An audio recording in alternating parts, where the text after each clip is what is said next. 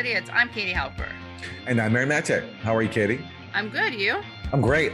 I received a new distinction this week. According to a study put out by somebody at the University of Alberta, I am a Russian-influenced account. I'm a top Russian-influenced account. Wow. On social media. Or just an influencer. I've finally achieved the status of influencer, which is what I've always wanted to be. Right. I've always wanted to say that I'm an influencer, and finally I've been bestowed that honor by this researcher at the University of Calgary of Alberta. And that's especially sweet for you probably because it's a Canadian on Canadian award. That's right. I'm finally being honored in my country of origin. Yeah. So it's very, very exciting. Yeah, look, no, this is another one of these studies by people claiming to be concerned about disinformation. And it's basically, they define disinformation as pretty much anything that goes against the NATO line about the crisis in Ukraine. And there's other funny criteria too, actually, we can look at it. So these are the criteria by which this study decided who is a Russian influenced account or who is spreading Russian disinformation. Implying NATO expansionism legitimizes the Russian invasion. Okay. No one I know legitimizes the Russian invasion. And we've talked about before, Katie, on the show, how I think the Russian invasion is unjustified. Right. I'm just not going to pretend that the context in which it occurred doesn't exist. That's my whole thing. Yeah. Portraying NATO as an aggressive alliance, using Ukraine as a proxy against Russia. Well, if that's a criteria for Russian disinformation, then so are a number of top influential U.S. political figures who've openly admitted that Ukraine is a proxy like against Lloyd Russia. Austin. Like Lloyd Austin, exactly.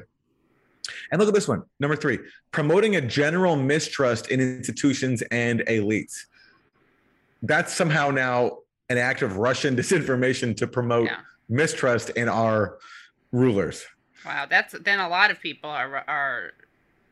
I almost feel like this award isn't fair because it should be given to so many more people.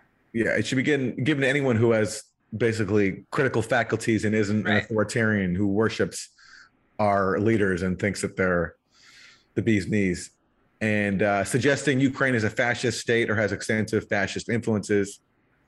Again, guilty when you have a openly neo-Nazi paramilitary battalion, the Azov battalion, incorporated into your armed forces, and a number of fascists who were instrumental in the 2014 coup. Right. And then finally, promoting a specific mistrust of Canada's Liberal government, and especially of Prime Minister Trudeau.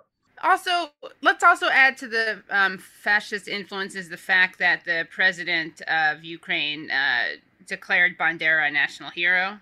Not the current president. That's right. Bandera was declared a hero. Certainly, there are people inside Ukraine who are in the government, in the armed forces, who definitely worship Stefan Bandera, the Nazi collaborator. There are mayors who have his portrait behind them. Yeah. And you can also listen, if you don't want to take our word for this or Aaron's word for this, because I sadly was snubbed by the award committee. You could listen to Lev Galinkin, who we've had on the show, who's an actual Ukrainian, because people love to listen to Ukrainians. This is someone who very, very strongly opposes Putin, opposes the war in Ukraine, and at the same time, lo and behold, is worried about the empowerment of fascist elements and Nazi elements in Ukraine. So thank you to the University of Alberta for recognizing my influence with your insane study. And I don't even know how, I don't even know what data they use to determine, of course, that I'm spreading Russian influenced claims. They don't really share their methodology. I asked the study's author to share that with me. He said he would, but I haven't heard from him yet. And I suspect I won't. Maybe, can we officially invite him onto Useful Idiots? Yeah, sure. Let's do it. Let's do it. We welcome you. Yeah. We welcome you. We want to hear about your methodology. And we won't even be hostile. We'll just ask you about it. You can just present what you did. Yeah. And I should also mention that the study's author is funded by Canada's Department of Defense. He brags about being responsible for millions of dollars worth of funding. So certainly with that kind of support, I'm sure he has the time to come on and defend his study with us. Aaron, it sounds like you're doing two things that make you Russian influenced, which is you are shedding doubt about institutions and going after Canada. So you can't help yourself. That's how Russian influenced you are. Wait, you're a Russian influenced or Russian influencer? It doesn't really make sense. Like it's the term is Russian influenced. Okay, so it's like an adjective. Yeah. Got it. Yeah. Well, also on that list is our guest today, Max Blumenthal. He may overtake you, though. It's very generous of you to have him on, given that you guys are kind of close. Yeah. All right. So should we get to our four food groups? Yeah, let's get to our 4 basic food groups. Yeah. What do we got for Democrats Suck? So this week for Democrats Suck, we have a situation right now where inflation is hitting record highs. Gas has just passed $5 per gallon. And we all know whose fault it is, according to our president. It's one man. His name is Vladimir Putin. We need a sound effect for him. Today's inflation report confirmed what Americans already know. Putin's price hike is hitting America hard.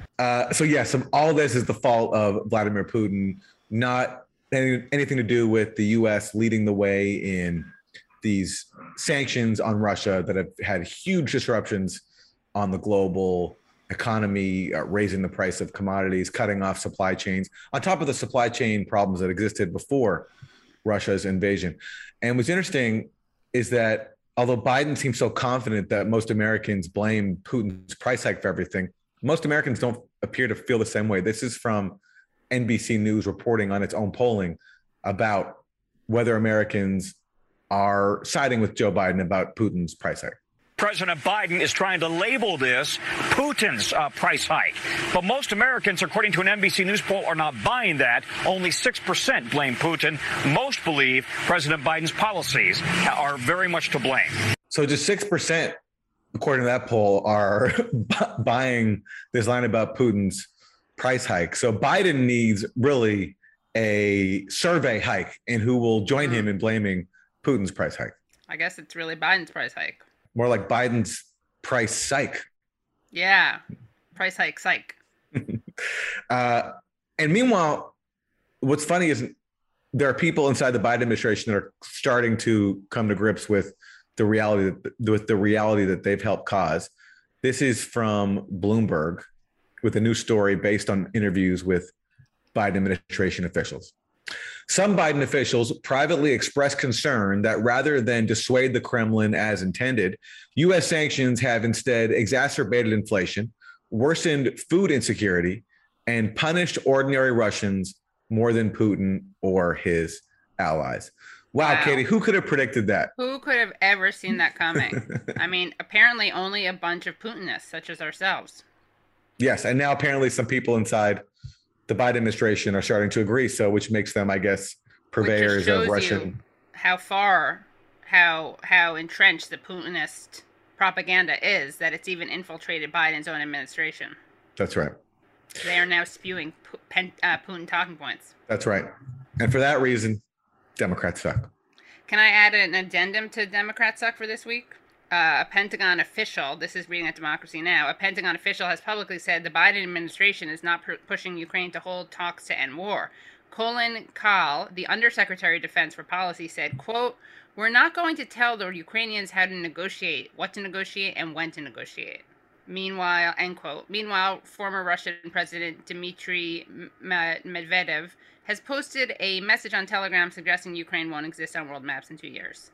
So, I like the way that Kahl is pretending that this is a question of like respecting Ukrainian sovereignty or something. We're not going to tell Ukrainians how to negotiate, what to negotiate, and when to negotiate. I mean, that's kind of what we do all the time to countries. And of course, if we wanted to, and that's also just not, you could also just call that diplomacy or trying to end a war. But they're spinning it in this woke national liberation sovereignty language so that they can hide the fact that they are ghouls pushing the war. Yeah, and it's not true that we don't tell Ukraine how to negotiate, because in April, after Zelensky released this 10-point peace plan that contained a lot of, I think, really encouraging proposals, including Ukraine committing to neutrality, Boris Johnson, the UK Prime Minister, was dispatched to go to visit Zelensky in Kiev. And according to Ukrainian media, Boris Johnson told him, don't negotiate with Putin. And there's no way Boris Johnson was just freestyling this on his own. The UK is the US's junior partner. So I would bet anything that Boris Johnson was conveying the message from Washington, and Zelensky has followed it. Afford Anything talks about how to avoid common pitfalls, how to refine your mental models, and how to think about how to think. Paula, while certainly you can mess up on $1 million a year, it is far less likely than it is on $30,000 a year. Right. I would meet wonderful people that were struggling with a budget that was super tight. It was 100%. You need to make more money. Make smarter choices and build a better life. Afford Anything, wherever you listen. All right, so what do we have for Republican Suck? Republican Suck, we have Ohio Republican Governor Mike DeWine has signed a bill to make it easier for teachers and staff to carry guns in school. Isn't that great? Very exciting. Very exciting. I'm sure this will solve all the problems with it's going to save so many lives. Mass shootings. Yeah. So before, under the law, teachers and staff will need just 24 hours of training, down from 700 hours. Wow. So it used to be 700. Now, within a day, you can carry a gun at school. And you know who opposes this law? Who? Teacher unions and the Fraternal Order of Police of Ohio. And what's crazy too, like, so are teachers going to carry assault rifles? Because that's what so many of these shooters are armed with now, right, which they can buy as soon as they turn 18. So, I mean, this whole thing is premised on teachers are going to be they're not going to have assault rifles. So they're going to have handguns. Right. But is a handgun going to be able to stop someone with an assault rifle? Don't think so. Hopefully no kids get shot in the crossfire if they do pull a gun. It's just madness. Yeah. Madness. It's just madness. And he was asked if it would help, and he was like, I don't know. There by Representative Hall that today Ohio is quote-unquote doing something. Of course, that goes back to what was said after the Dayton shooting when there were members of the crowd that said quote-unquote do something. Do you feel that what you're doing today is exactly what those people intended you to do? I don't know. So, there you go. I like that. I appreciate his humility. Like, I have no idea if I'm getting it right, but I also don't really care. That's what you want in a governor. Rare humility from a politician. Yeah. Much appreciated. So what do we got for Isn't That Weird? So for Isn't That Weird, we have some news from outer space and possibly a sign of extraterrestrial life. This is from CGTN. A suspicious radio signal with possible technological traces of civilizations beyond Earth was picked up Tuesday by China's Sky Eye telescope.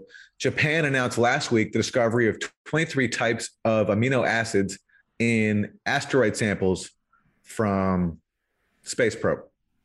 I'm not smart enough to be able to say what the significance is of 23 types of amino acids, but these radio signals with possible technological traces of civilizations beyond Earth, that's exciting.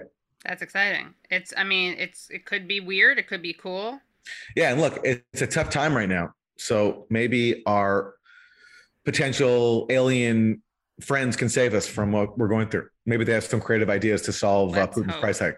Well, I can't help but notice, Aaron, that you shared a story from, where was that? What was that outlet that you shared from? CGTN. Can you tell viewers and listeners? Oh, you got me. CGTN is Chinese state media. Yeah. So I think Aaron's trying to get another award. I think Aaron's just showing off now. Yeah. But you know what? This news actually spells trouble for me, because when I was in high school, I made a bet with my friend Jesse that I was on the side of that we're in our lifetime, as long as we're both alive, there's never going to be any aliens. They don't exist, and we're never gonna meet them. And he was he couldn't believe that I would have such an opinion, because he's very convinced that we do have alien friends. So this, I have to say, I'm a bit scared, because if I lose this bet, it's going to be it's going to be tough, because we have a lot riding on this. And I was very confident that we're never going to meet any other forms of life. And, but this could be it. And if so, I welcome our new alien friends if this really is them, and I will admit defeat and pay up. Was it how much was the bet for? Did you set an amount? We bet some insane amount of money. I don't even remember how much it was, but we were both so confident in our positions, but it's and we both forgotten the amount, but it was some insane amount of money. Like $100,000. It was something like that. It was, because we were just we were both so convinced that the other is so wrong. And the idea at the time, the idea to me that there could be other forms of life out there was just so ridiculous. I'm probably not as sure about that now as I was then, but especially now with this news of this of the satellite pickup. You've become more Dewinian with age, like Mike DeWine, more humble. Yeah. Well, you know what you could do if the bed is saying that they won't be found while both of you are alive. I don't want to say what you could do. Are you suggesting I murder my friends? I'm just saying that's an option. I'm not suggesting that. I'm making sure I'm actually condemning that, and I'm preemptively telling you not to do that. Okay. All right. You're welcome, Jesse. Yeah. And so for Isn't That Terrible, I have a kind of heartbreaking story. Now, people may know that I'm a big fan of pigs. It's the reason I don't eat any red meat or pork. So this is a story. Let's just play the video. I think it doesn't need introduction. In Carter County, authorities were on the hunt for a pig's owner after it turned up yet again along Judge Ben Allen Road. So cute. The animal's been spotted numerous times. Kind of hard to miss it, right? Around this general neighborhood, this is according to people who live there, the Carter County Sheriff's Office is taking it a step further. It's now legit. They've posted on Facebook. They're trying to find the animal's home. If the owner's not found, the process of getting her out of flower beds and gardens could get a bit more difficult. We have no way to transport a 300-pound pig. We have nowhere to put a 300-pound pig safely unless we ask for a foster. And we're happy to ask for a foster, but still we have no way of transportation for that large of an animal. Animal shelter leaders say they're hopeful a local farmer might step in with their own animal trailer to help pick her up. It looks like it's had a really good life. Yes, it's not hurting for food. It's not. And now we need a foster with a truck and a ramp. That'll get her there. And a lot of free time. A to B. Okay, that's terrible for a lot of reasons. And that, by the way, that's a story from Tennessee. It's terrible because I'm very upset that a pig has been probably kicked out of a home. I know this from considering adopting a pig, that apparently a lot of pigs, they're Vietnamese potbelly pigs, or they're sold as that or portrayed as that, and then they get bigger than the owner thought, and they give them up. I know someone who found a pig on the side of the road, and luckily took that pig in, named it Olive. But they're hard to keep.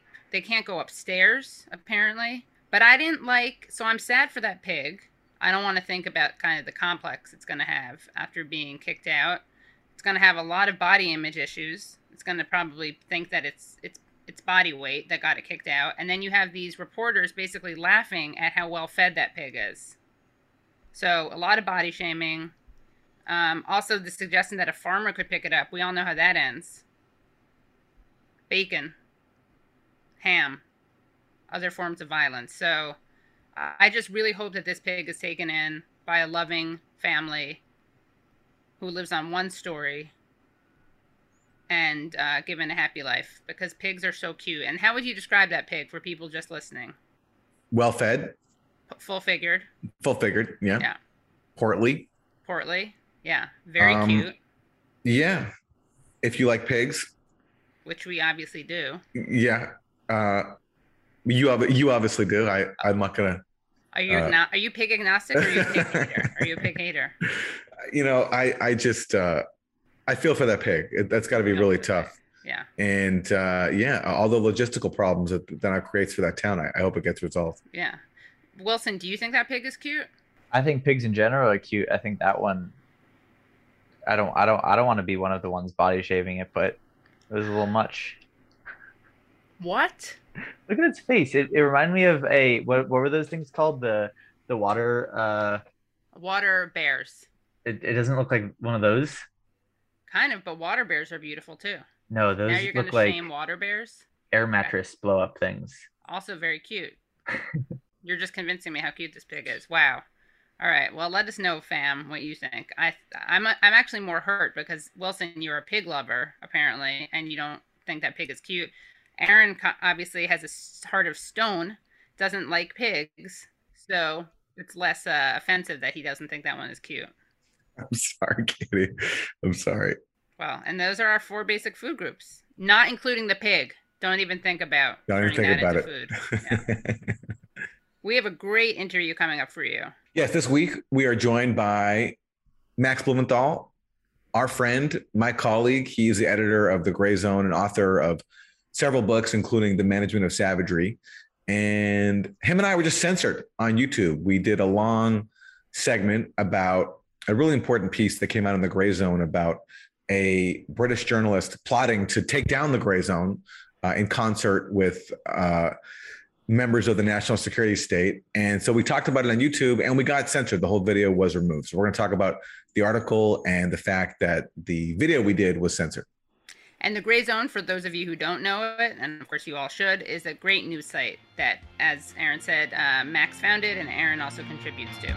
All right, let's go to Max Blumenthal.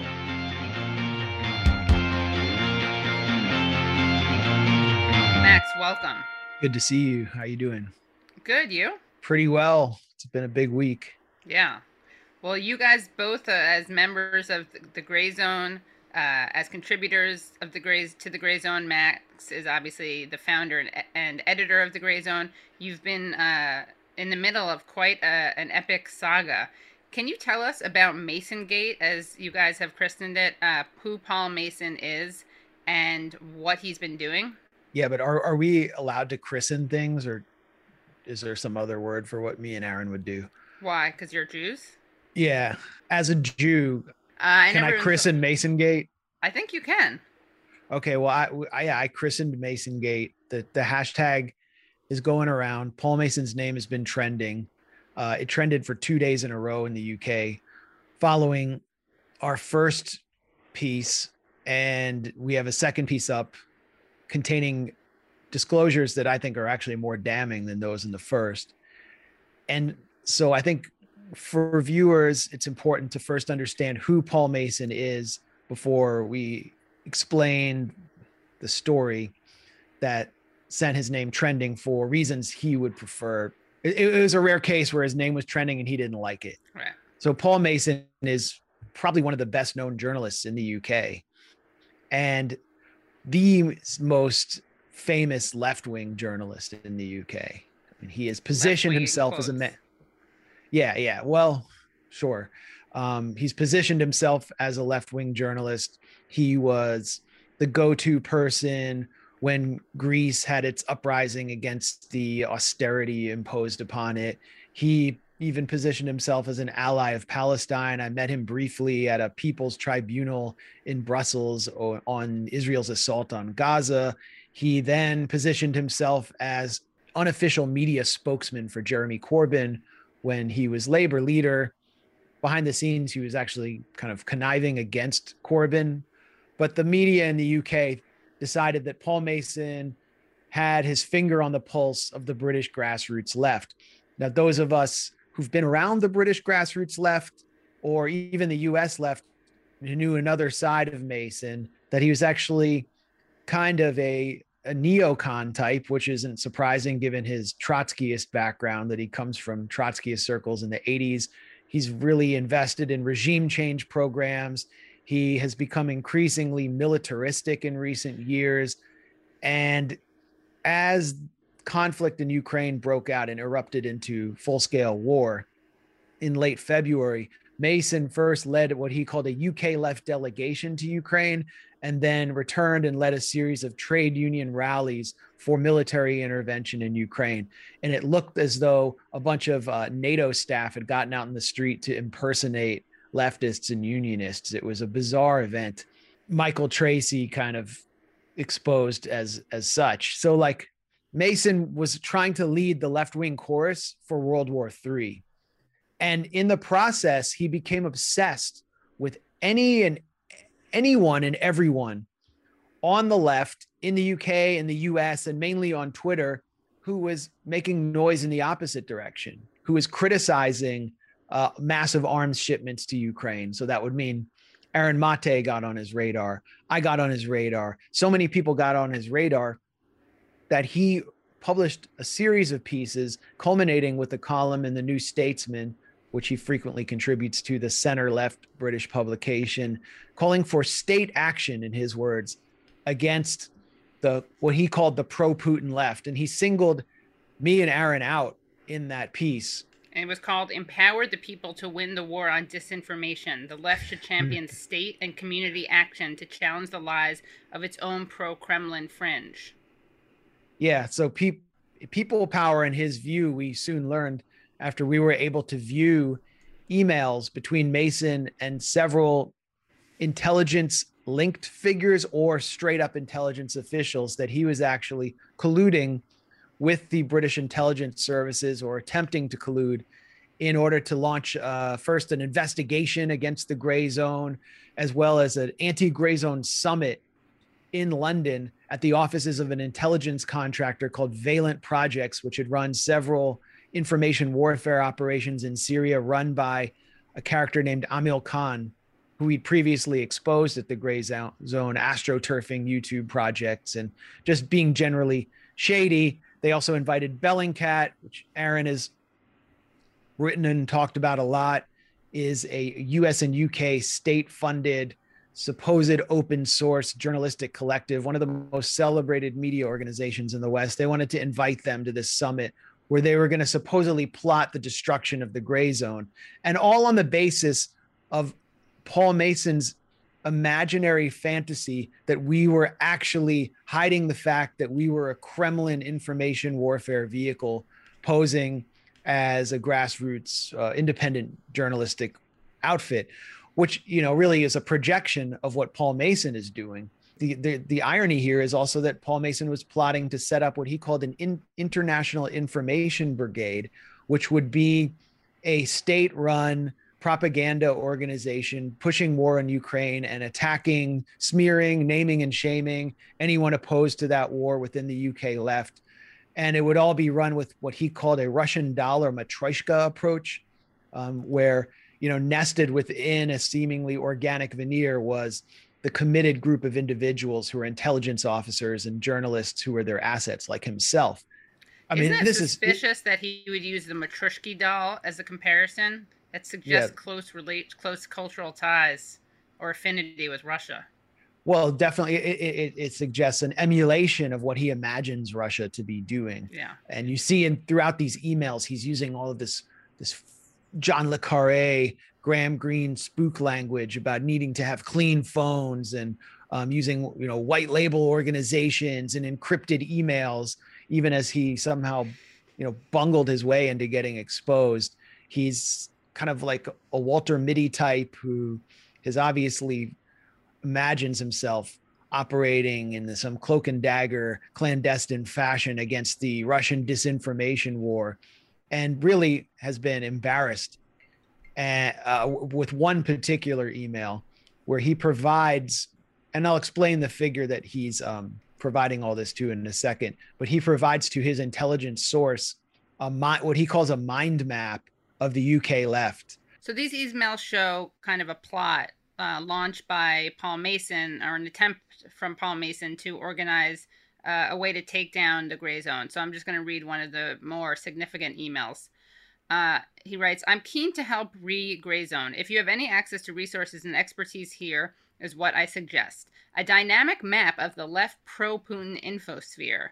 I made one of the British left Putin influencers that I can share with you, but a more useful project would be to get pro-traffic analysts to map how the different echo chambers interact, where their material begins, and work out who might be pulling the strings. We could use the Jacques Bode article on Ukraine as an example of purposefully created disinfo."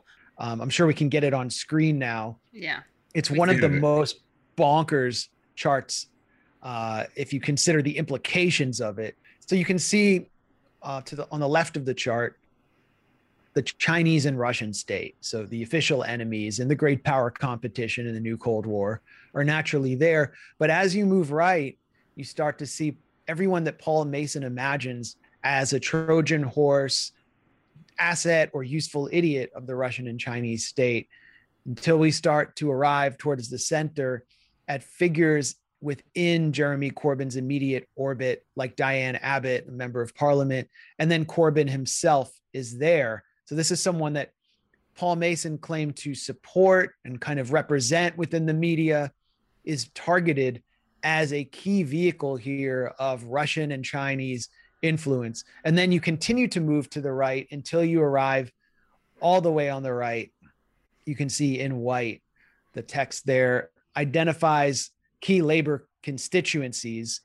In the upper right-hand corner, the Muslim community, then the young networked left, then the Black community, and then Scottish nationalism, so the whole Scottish nation. And this is Paul Mason's enemies list. So he's basically, what he's saying is that Russia and China are corrupting the Black and Muslim community, as well as, you know, the young network left, which would basically be like your audience. And the left, therefore, needs to be neutralized through state action. I mean, the whole left, it's like everyone. Medea Benjamin's there, Code Pink, the Morning Star, which is Britain's oldest newspaper. It's a socialist newspaper funded by labor unions. That he wants them all taken out because of this war that he has to wage. So who is Paul Mason's contact? This is kind of a funny aspect of the piece. We actually had to issue a correction because we had identified some of the emails between Mason and his contacts wrongly. And we realized that one of the people he was emailing was named Andy Price, was an intelligence figure within the British Foreign Office at a secretive unit called the Counter Disinformation and Media Development Unit that was basically targeting many of the same people, or sought to target many of the same figures and organizations that Mason wanted to target, but with the power of the British state, was compelling YouTube to take down RT and so-called Russian stuff, according to this figure, Andy Price. He has since been moved into another counter disinformation unit operating within the British government. So for those of you watching, if you followed the whole saga of Weird Nina Jankovich, you know, who is the head of the Department of Homeland Security's scandal-ridden Disinformation Governance Board, and she was basically booted out. Well, this is the British version, and it appears that she had, no, and that doesn't appear, we have concrete proof that she was in contact with Andy Price, her British counterpart, Mason's confrere and probably his handler in the intelligence services, and that they were collaborating and talking about how they could take down Consortium News, which is another independent outlet that does a lot of the same kind of work that we do at the Gray Zone, kind of exposing imperial deceptions, et cetera, the kind of things that upset these figures. So here they've had their PayPal removed, right? They've had their PayPal removed. So had Mint Press, and actually Mason was proposing that as a model for targeting us. He and his other intelligence buddy, Amil Khan, called for the relentless deplatforming of the Gray Zone and a full nuclear legal assault. And we've already faced a phony SLAPP lawsuit that we defeated after several years that was conceived by many of the same elements and with the same intention of just kind of squeezing us financially until we just gave up. This is just an attack on independent journalism being waged by a journalist with the intelligence services, colluding with intelligence figures who had previously been unknown to the public before they were exposed several years ago. So this, to me, is one of the biggest media scandals of the year. I don't think there's any denying it. Everyone in the UK is talking about it who's in the media. I don't think anyone is unaware of what's going on there. You go to Paul Mason's Twitter account. He just blocked me after like following me for a few weeks so he could monitor me. He wanted to know about the methods that me and Aaron use, like writing stuff on WordPress and doing live streams, you know, these subterfuge methods. Having sources, getting leaked documents, that kind of stuff. Right. Journalism. And also another level, right, is that you expose, you receive these leaks, you expose what he had written, and then you talk about it on a YouTube stream, and you have that video removed. Then it's reinstated, and then it's removed once again. Exactly. First time that's ever happened to us at the Gray Zone. And it's not like we're doing cat videos.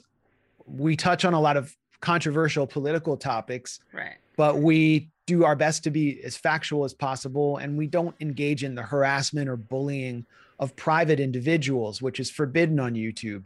However, that video, which was a 2.5-hour live stream in which Aaron and me presented the emails and kind of, bagged on Mason a little bit, that video was removed on the basis of bullying and harassment. Who do we bully and harass? Mason is a public figure. Everyone we spoke about in that video is a public figure, and therefore it does not violate YouTube's terms of use or its guidelines on bullying and harassment. So what happened there? I think we can deduce that someone like Andy Price, who actually has boasted in these emails of taking down what he calls Russian stuff from YouTube, basically going to YouTube, he has the contacts and telling them what to take down, that he just issued an order to a supposedly private platform. So what we're facing here is a security state censorship operation to suppress and cover this deeply embarrassing and highly revealing story up that has so many dimensions to it and is not nearly extinguished in what we're going to report. It's ironic and disturbing, right? Because you had Mason calling for major deplatforming of you. Then you actually expose some of his private emails that, again, you did not hack. You received these leaks. You report on them, much like other outlets ranging from the BBC to The Intercept to the New York Times do. That's what journalists do. You do that, and then they get you, or one of your videos at least, deplatformed. He calls for harassing, bullying, and censoring us, right? Yep, so we get the leak showing that, and we talk about it on YouTube, and then we end up getting accused of harassment and bullying and getting censored. So by us talking about his plans to harass and bully us, how dare you? he actually achieves one of his goals in that we get censored. So right. Congratulations to him, I suppose, on achieving one of his aims. But what's funny, Katie, about these emails is that with all his paranoid plans about us and scheming ways to take us down and squeezing us financially and talking about the need to act as if he's some sort of serious spy and use clean phones and have InfoSec and all this stuff, it doesn't occur to him to just write an article debunking us. Right. Like, if you're so convinced that we're wrong, just do what traditionally is done for people who are intellectually honest, which is just take someone's arguments or their journalism and debunk it. I mean, we've written a lot. Max publishes a lot of work of his own that he also edits as well. So just put out article, debunk it. But of course, he can't do that because the facts aren't on his side. And so hence this like paranoid fantasy world of like coming up with ways to take us down, including trying to appeal to the British state. I mean, he has this contact with this guy, Andy Price, who works for the British government. And with his other contact, Emil Khan, they talk about lodging complaints about the gray zone with the British regulatory body that oversees broadcast media in a bid to trigger some sort of investigation of us. I mean, that's what he's left to resort to because he can't actually engage with us on the journalism we produce. And he says he doesn't want to go toe-to-toe with you guys. He actually owns the fact that he can't engage you guys on your arguments. And we should at some point read some of the greatest hits from the leaked emails. But I just wanted to bring up one other thing, which is that what we see and what you guys are describing is this total weaponization of victimhood and the weaponization of civility politics, so that the very people who are literally calling for you to be bullied and harassed and deplatformed, that very person then plays the victim. And we see this a lot. We saw this a lot with the Bernie Bro narrative, where everything that was critical was framed as some kind of misogynist harassment. And in his published piece, not in the leaked emails, but in his published piece, we even see this with his description of Jankowicz. He writes, U.S. federal government announced the formation of a disinformation governance board within the Department of Homeland Security, led by the 33-year-old InfoWar expert Nina Jankowicz. The move was greeted with outrage. The disinformation websites led the charge, terrorizing and ridiculing Jankowicz, who, being educated, female, and feminist, fell into their prime target category. Photographs and videos from her teenage to young adult life were splashed across the internet. A procession of white male and middle-aged quote-unquote anti-woke commentators labeled the organization a ministry of truth.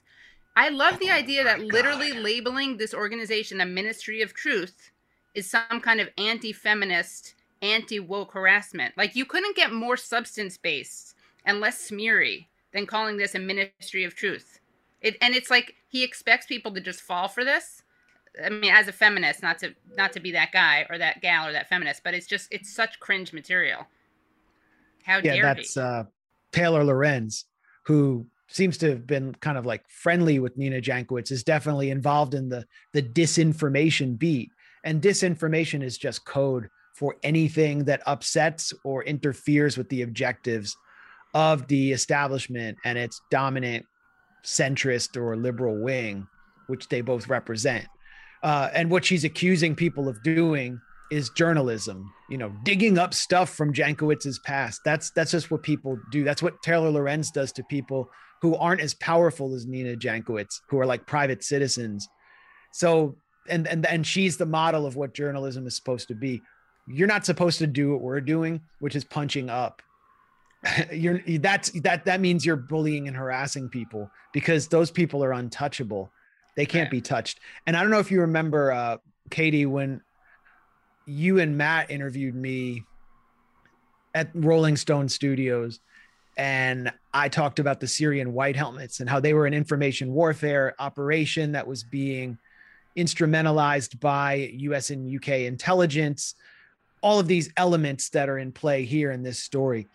And you and Matt came under attack from a concerted, very well-organized operation to try to pressure Rolling Stone into cutting your show.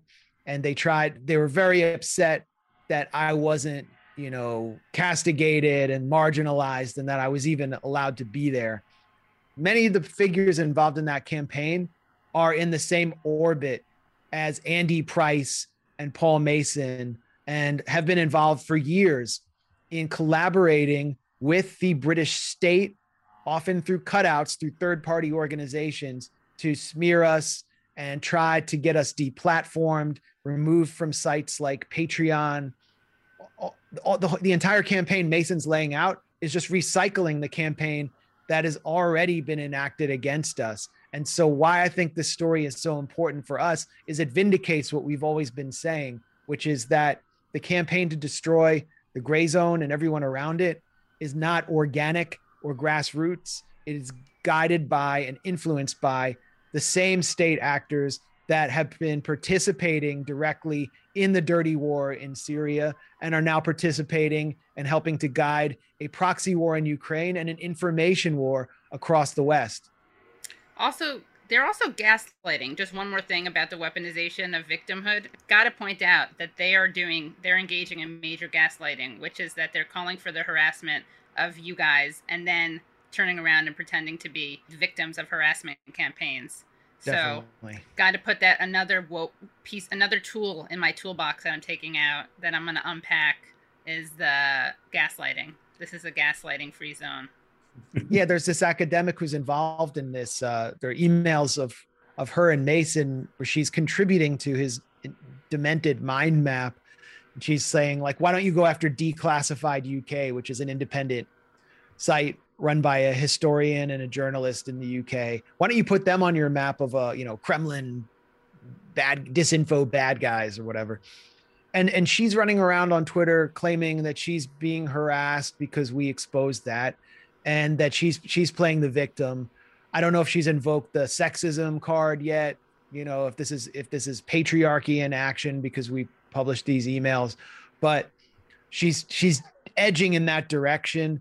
And she contracted a lawyer to send us a cease and desist letter as though what we're doing is not in the public interest. So there's a video that I wanted us to look at. Max, can you set this up? It's Owen Jones interviewing Paul Mason. Owen Jones is one of the more prominent British left-wing figures. He's kind of like what Mason used to be a few years ago, in that he's been positioned as the gatekeeper to the respectable left.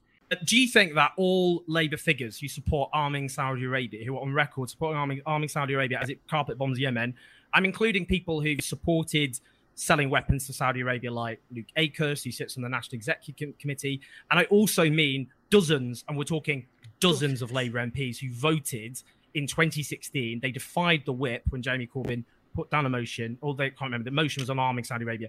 Do you think they should be kicked out of the Labour Party? If you support what? What? Oh, okay. Yemen is the biggest humanitarian crisis on earth. You do then, Owen. Are you saying Luke Akers should be kicked out of the Labour Party? No, I'm not. You're the one who's saying people should be kicked out of the Labour Party if they built the wrong views on policy issues. What's the difference? Yemen's the worst humanitarian crisis on earth. They are murdering children in buses with bombs from Britain. Some understanding here. There are many differences that are containable within the Labour Party, but for me, the difference that says NATO is the aggressor in the Ukraine crisis is not containable. So he's saying basically so Owen Jones is calling out this double standard, right? Because Mason is saying that people who believe that NATO is the aggressor, they should be removed from the Labour Party because that's not containable. That disagreement is not containable within the Labour Party. But people who support funding Saudi Arabia to kill Yemeni civilians, that's a difference that's containable within the Labour Party. And then he's going to continue to explain why that is. And to hear the rest of the interview, please go to usefulidiots.substack.com. Well, that was great. Good to hear from Max as always. Very good to hear from Max as always, yes. Welcoming him back to Useful Idiots. Let's see if people try to get us shut down again. I'm sure they'll try. Let's see if we survive this. Let's see if this stream survives on YouTube. Let's see if it gets demonetized. You know what? I'm thinking it won't. So now is as good time as ever to support Useful Idiots at usefulidiots.substack.com. That's right. And thanks to Max Blumenthal for joining us. And thanks to everybody for tuning in. And we'll see you next week. See you next week. Hello, thank you so much for listening to and watching Useful Idiots. For full episodes and extended interviews, please subscribe at usefulidiots.substack.com. You can subscribe on YouTube at youtube.com/usefulidiots for clips, live streams, and full episodes. Also, subscribe to us wherever you find your podcast. Follow us on Twitter at UsefulIdiotPod and use the hashtag UsefulIdiotsPod. Join us Mondays at 10 a.m. for the Useful Idiots Monday Morning Show, where we discuss the Sunday morning news shows so you don't have to watch them.